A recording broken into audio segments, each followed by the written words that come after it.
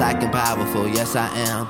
Black and powerful, yes I am. Black and white world like Jefferson's. Black and white world, the rifleman.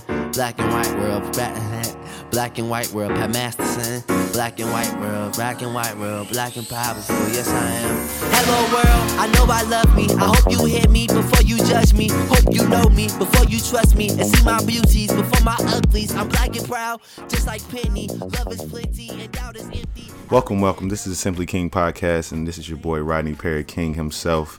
And you just tuned into the Soulfully Conscious podcast for humans simply being humans. So today is a very, very cool, interesting, short little, podcast that I want to come and address something that we all deal with on the day to day, no matter who you are. And it's really something that I feel like, needs to be spoken about. Something that needs to be brought to the light, that if you don't know, you need to know. If you don't know, if you heard of it, you need to look more into it, because I believe within these small little microaggressions is what we're talking about today. We can start those conversations about, race, about, they're just essential prejudices that they haven't, dealt with yet. Prejudices, something like that. But it's like, I believe that once you address those things, once you're able to recognize those things and recognize that these are microaggressions and they really have no bearing within just in the commonplace of society, then we will definitely progress forward. Now, what are microaggressions? For everyone who's listening who may not know, what do you think they are? Well, pull from the handy dandy Wikipedia. Microaggressions is a term that was coined by a psychiatrist at Harvard University, professor named Chester M. Pierce in the 70s. He described it as insults and dismissals he regularly witnessed non-black Americans inflict on African Americans. Eventually, the term came to encompass casual degradation in any social marginalized group. No matter that being poor and disabled, no matter it was rooted in racism, sexism, based off of nationality, sexuality, all those things were happening at once because everyone was giving off those, slight little aggressions. So what does a microaggression look like, you ask? Now, I go to quoting from Psychology Today, a journal essay that was written by Dr. Daryl Wing Su, and it's called Microaggressions in Everyday Life. And it's more than just race. It was the kind of like the subsect of it. And he says, he kind of answers the questions of what do microaggressions look like? And he says, he breaks them up into categories. And the first one is racial microaggressions, which are kind of the most common. Those are the ones that you see the most because that's the immediate, sight, scene. You're black, you're white, you're Asian, or what are you? Which is another microaggression that they just don't know and they just come at you in that way. It's not how you ask anybody a question like that. So it's very problematic. So the first microaggression is a white man or woman clutches their purse or checks their wallet as a black or Latino man approaches or passes them. Hidden message: you and your group are criminals. Now, I love that he put the hidden messages in there because essentially that is what you think of me. Living in just working in Chicago, I definitely see these things all the time. And sometimes I even test them out just on some social experiment type shit, because it's like, let me see if this is really a thing, like you've heard of it. You may have seen it slightly. You may have been in the elevator and somebody kind of step away or clutch their purse or make sure they gather their damn things when they see you kind of come, just to almost seem like I'm just trying to get out your way so you can whatever. But it's kind of like, come on now, let's be real. People aren't that damn polite. And I tested it out. I've definitely been on the corner and stood next to this white woman, and she like literally like removed herself from the whole section of that corner to the other side, and another guy came and walked up right beside her and was literally the same distance away that I just was, and she just stayed there until the light turned to walk. So I'm sitting here like, so it's not a personal space thing, but it's more so I'm a black man standing just a little too close to you on the corner of the street, and you have another person who is not black standing the exact same distance, but that's all right. It doesn't bother me, and we're about to cross the street, so I whatever. An Asian American born and raised in the United States is complimented for speaking good English. Hidden message: you are not a true American. You are a perpetual foreigner in your own country. Very insulting situation. And within that situation, I believe you have to, I feel like with this one, it may be a lot more personal. So the way you deal with these things are going to be a lot different as well. You know what? How about with each one, I say this is how you should handle the situation. So in this case, the hidden message being you're not a true American, you're forever a foreigner. Definitely make sure you address that within the moment. Keep your composure, keep it calm. Tell that person, well, I mean, I'm from South Carolina, so I'm an American, I'm an Asian American. It is what it is.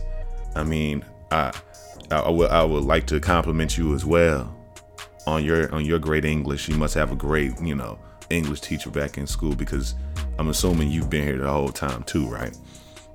You can either come at a very comical approach, very kind of sarcastic.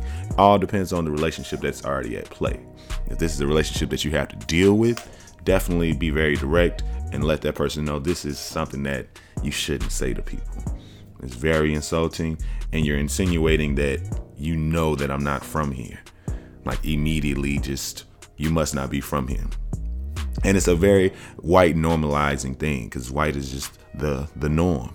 And I think the microaggression is essentially you pushing that normalcy onto someone else. You know that, kind of like white is seen as right, even if they try to, deny it and say, no, I don't see color. All lives matter. Everyone has the ability to do all the things of the world. In actuality, that's not how it is. And with these microaggressions, just tells you where somebody really stands. Because if they were truly woke, or truly a white ally, they would be able to recognize these things and not do them. Next thing. A black couple is seated at a table in the restaurant next to the kitchen, despite there being other empty and more desirable tables located at the front. Hidden message: you are a second-class citizen and undeserving of a first-class treatment. This one right here is really, really fucked up, because it automatically kind of like, it's a very, very like instant kind of reaction. Like, hold on, what is, like, we literally walked past 10 empty tables to get to this table that we're literally almost gonna get our head busted by a damn plate or a tray of damn water and shit. You know what I'm saying? Like, I think in this situation, you should address it with that host, with whoever works there. And if that escalates, you may just really not need to even eat in that motherfucker. Like, if literally you go to that person, you try to, call them out on why we're sitting in this place. You didn't see any reserve signs on none of these tables. Why can't I sit here? I want to sit there. I'm paying to be in this bitch. Let me sit where I want to sit. So definitely address that. And if it gets to the point to where you got to talk to managers, and the managers on some fuck shit, then you really just don't even need to patronize that business. Get the hell out, because it's not for you. And that's fine. That's cool. Just be cool. Go to, Harold's, Uncle Remus or something. But maybe not Uncle Remus. I heard they go to be sketchy about that, if you're from Chicago. Because I heard they ain't cooking, the chicken good. But definitely, patronize a business that makes you feel welcomed. Definitely, you're going to have that, make you wait a little bit longer, come at you with this look like, oh, you guys eating here? Can you afford it? Same thing. One thing I do hate is like when people try to come at your pockets in a restaurant. If you sitting here, you ordered a burger and you want it, you tell them what the hell you want on it. That's not like originally on the original recipe. You want everything that comes on the burger, and then you ask, can I add bacon? Can I put an egg on it? You know what I'm saying? Let me add the guac. Let me add a whatever little extra. And you literally know, because you see it on the bottom of the damn thing. $2, $3, depending on what type of restaurant it is and the quality of the food, extra for this add-on. But there's always this very, very kind of like condescending tone that some, servers and waiters give you, like, oh, well, that's $1. I know that it is damn dollar. Like, it's $1. I can pay $1 more for a piece of fucking bacon, or pieces, hopefully, of bacon to put on my damn sandwich. I asked for it because I was expected that I was going to pay more for it, because I'm ready to pay more for it, period. Stupid. Never come at nobody's pocket. So if you work in that area, definitely watch your tone when you say that to people, because it sounds like, oh, so do you really got some money? Because it's gonna cost a little bit more, and you already getting like the cheapest burger and shit. You know what I'm saying? Don't matter. None of that matters. I pick what I want, and I'm trying to choose what I want, and none of that matters. How much I'm doing, and how whatever. It's hella insulting. Moving on to gender microaggressions, which are very, very interesting, and I think a little bit more subtle. You see this a lot when it comes to, women have to deal with a lot of when it comes to just gender microaggressions, as well as now with, I feel like the kind of like the popular, how popularized transgenders are in today's world. They're definitely going to get a lot of these things, and sadly to say, everyone, has to be able to deal with this, grow some tough skin, become aware, and be able to address these damn microaggressions. Now, gender microaggression, the first example was an assertive female manager is labeled as a bitch. This is a good one. While her male counterpart is described as a forceful leader. Hidden message: women should be passive and allow men to be the decision makers.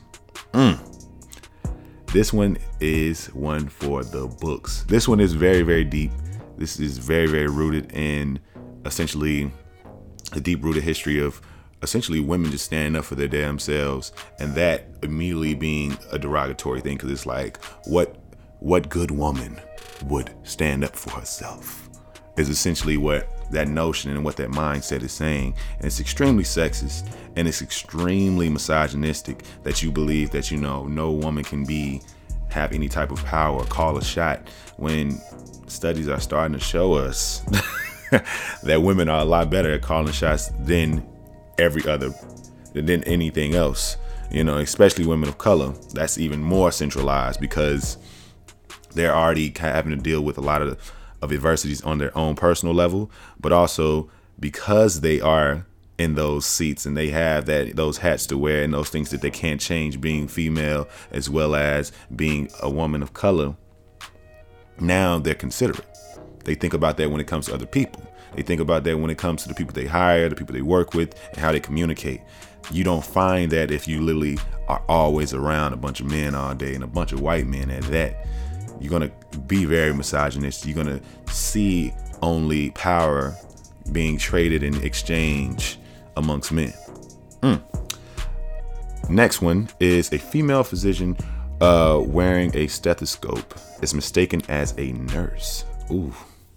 Hidden message: women should occupy nurturing and non-decision-making roles. Women are less capable than men. Now, this one kind of goes hand in hand with with the bitch one. Now, this one is more, it's really all about kind of like you're literally insulting someone because you believe that they have to be at this professional, at this level, when you should never assume any of that. You see what I'm saying? And if anything, I always believe overshoot, oversell, I'd rather assume past the point to the highest than doing anything else. I'm not going to come in somewhere and be like, oh, you must be the janitor. You must be the this and that. Not to slight janitors or nothing like that, but to literally come in and immediately just assume that this person is something. You can't do that. when you assume, you make an ass out of you and me. It's a very great saying, and I suggest everyone to put it into their lexicon of just speaking of phrases. Definitely do that. Now, the third being, whistles or catcalls are heard from men as a woman walks down the street. Hidden message: your body and appearance is for the enjoyment of men. You are a sex object. Now, Ilya Davis, a professor at Clark Atlanta University, once said something that was extremely deep to me, and that was that he asked us, he was like, how many of y'all like to see, girl on girl, like love to see girls kissing, like to see girls, doing a little something to each other. And everyone, kind of, it was a group, it was kind of like a men's forum, a male's forum, and everybody, most people raised their hands, was like, yeah, it's cool, it's nice, I don't mind it, whatever. But then he said, he was like, you ever wonder why that is? He said, it's a normalized ideal within society that women are nothing but sexual objects, so they only see themselves as sexual objects sometimes as well. Now, it all depends on the mindset and the intention too, because you have some people who are exploring themselves. They're doing this willfully, and this is who they are. They're exploring their own sexuality, so it's not for anyone's gaze but their own personal gaze and the people that they bring into that. Now, when you have a situation where you at the club, bottles getting poured up, everybody in this thing having a good time, and then all of a sudden, your girl and her homegirl just start slobbing each other down and pulling titties out, that may not be all the way in the same wheelhouse. It's a lot of the time for the male gaze, and honestly, I've always had a little, kind of like I love, the industry of strip clubs, because they've made so much money for so many different women and gotten them out of situations. That's a beautiful thing. Now, what's bad about it though is that you have so many women who are not at the people controlling these things. I feel like I would support it even heavier if I knew that this was women who are literally the curators, the decision makers of these types of things, because they're controlling the images of their body. And it's not for the male gaze. It's literally like exploiting the male gaze. If anything, like, that there's a demand, so you created this kind of this service or this product or this type of entertainment, and you're the one who is gaining the most out of the situation, which I believe a lot of them are now. A lot of them are, treating it as like, I was down on my luck, I got to do what I got to do. But, this is going to lead for me to, be able to own businesses, go into real estate, do my thing, and give me some seed money for the business I'm trying to start, whatever, which I'm all here for. I've heard too many good things, and I lived in Atlanta for a few years, so my opinion of exotic dancing is a lot different than a lot of other people, because down there, the shit is like goddamn nursing. You're fucking around and meet somebody's mama, somebody's auntie who used to dance, but now they living up in the burbs with about 3 kids, doing real good, real nice. You know what I'm saying? Got a real simple job, and it's cool. Nobody don't make a fuss about it. She still can go to church. She still can be, exist and be cool. But it's the culture. But I believe that's a really, really interesting thing that we really gotta pay more attention to too. Now, moving on to sexual orientation, microaggressions. A young person uses the term gay to describe a movie that she didn't like. Hidden message: being gay is associated with the negative and undesirable characteristics. So this one is a very, very common one, and it still plagues the world today. And in all honesty, it's really just it's a term that I think being gay is one of the worst things you can be. And that's the notion. That's the ideal. Why is being gay one of the worst things you can be? Is because as a man, it's seen that the ideal man must be not only white, but a white man who has power, and as well as can have any woman he wants. Now, once you bring another man into the equation, it becomes it becomes, I guess, less equal to people who have that closed mind or have that ideal of life. So now they believe that because this man wants to give himself to another man, that power control is different. Now they get confused because they sit here and think, oh, if you want to be with a man, that means you must want to be a woman. You must want to do this. It essentially creates a bad image of what man is. So it essentially is bad all out with anything. So a term for bad is this: terrible. It's gay. Don't do it. It is what it is. But I think, more than ever, I think this is a time where I think we're growing into a very great place of progression. Still got a long way to go, because we see what happened with Kim Burrell. We see, how Vivica Fox had to slide back her statements. It's ingrained in the culture for us to be homophobic or just have this very large misunderstanding of just gay culture in general, when it's in actuality it's just another person who's living their damn life just like you living yours. Let's not make it into a National Geographic episode. Moving on. A lesbian client in therapy reluctantly discloses her sexual orientation to a straight therapist by stating she is into women. The therapist indicates he is not shocked by the disclosure because he once had a client who was into dogs. Hidden message: same-sex attraction is abnormal and deviant. Now, this is a common thing. A lot of therapists and a lot of psychologists believe that homosexuality, it used to be qualified as a kind of a psychological diagnosis. Like, you can be diagnosed of this is a psychological, abnormality, and you being gay is something wrong with your mind, that you're desiring and being aroused and all these things by someone of the same sex. And it's extremely insulting. If you're in that situation, definitely immediately address that situation. Never let a person like a professional feel like they have the power to say these things to you, because professionals, just all that education don't mean you ain't gonna be it means nothing, and it doesn't mean you're ever gonna never say anything insulting. If anything, a lot of people with these great degrees in education and professional space feel the need that they can say and do whatever they want, but these people have to be checked even more than anyone else, because there's a sense of I'm right, when in actuality they're not always right. Last one is: two gay men hold hands in public and are told not to flaunt their sexuality.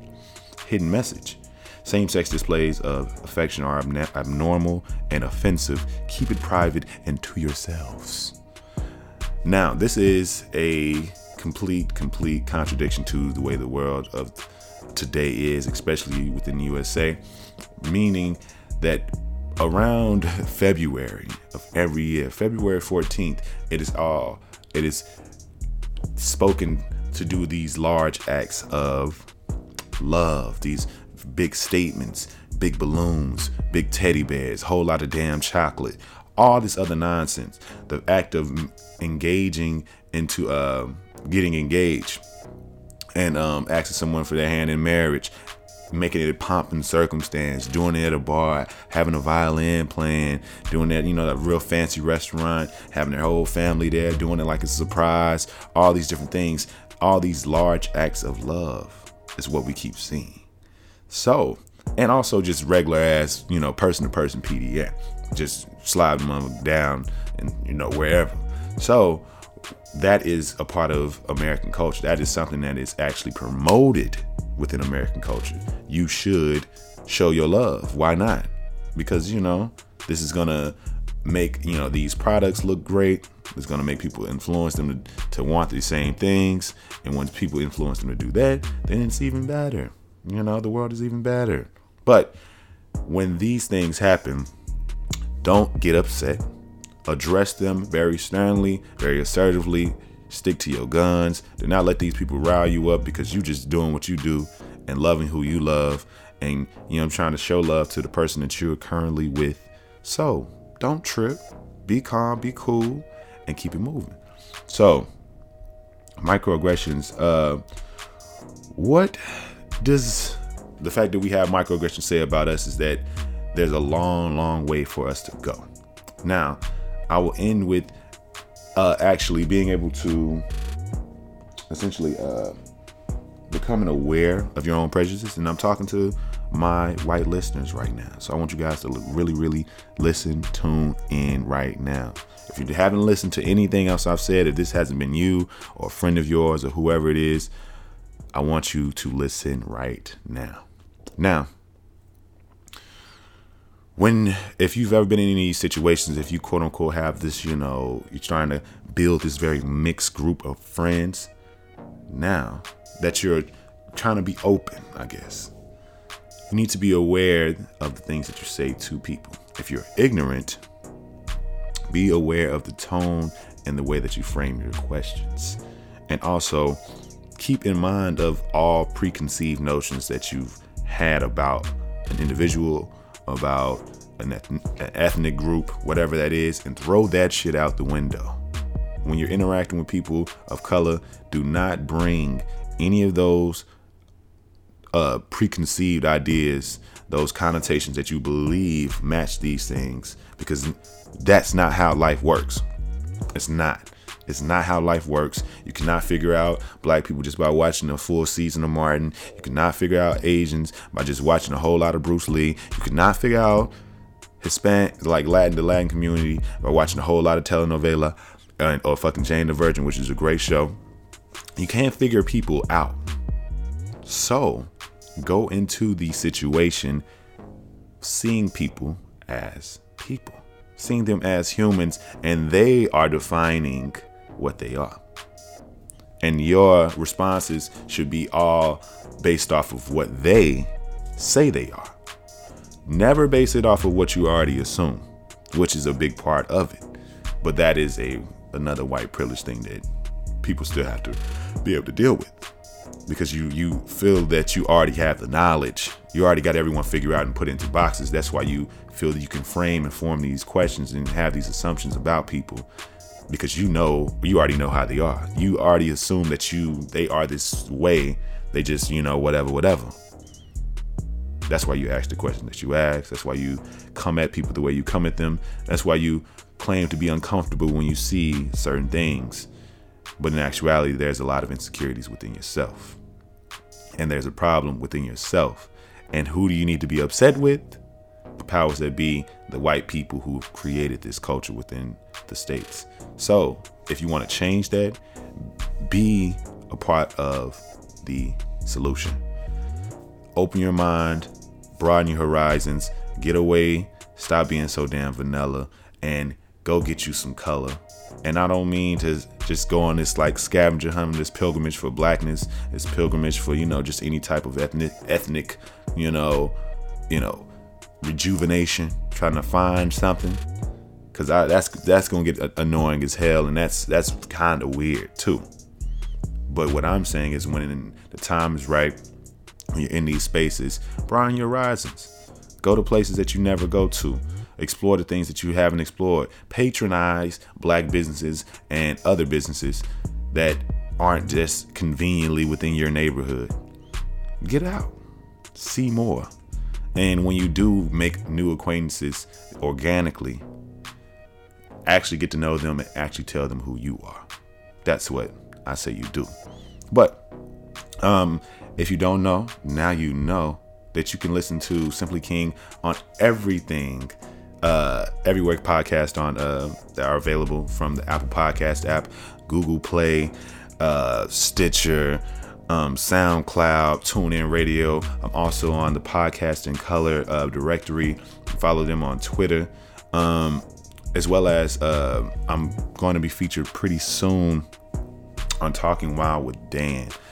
Really great guy out of Chicago, a improv comedian. He's great. The show we did was really, really clever. He has a really clever show where he essentially talks to animals, but definitely check him out. And he informs me that the Second Wind Collective website is on its way soon. So just bear with me.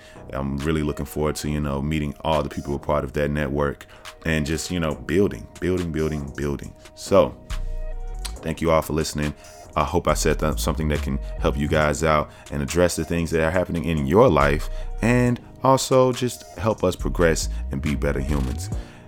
I love y'all for listening. Don't forget to subscribe. Don't forget to listen. And don't forget to share and listen. Have your friends listen and give me reviews, give comments, and let's have this dialogue continue, as well as implement these things into our lives. Thank you. This is Simply King. Hey yo, Wiz is crazy right here. Hey yo, Ash, you crazy for this one?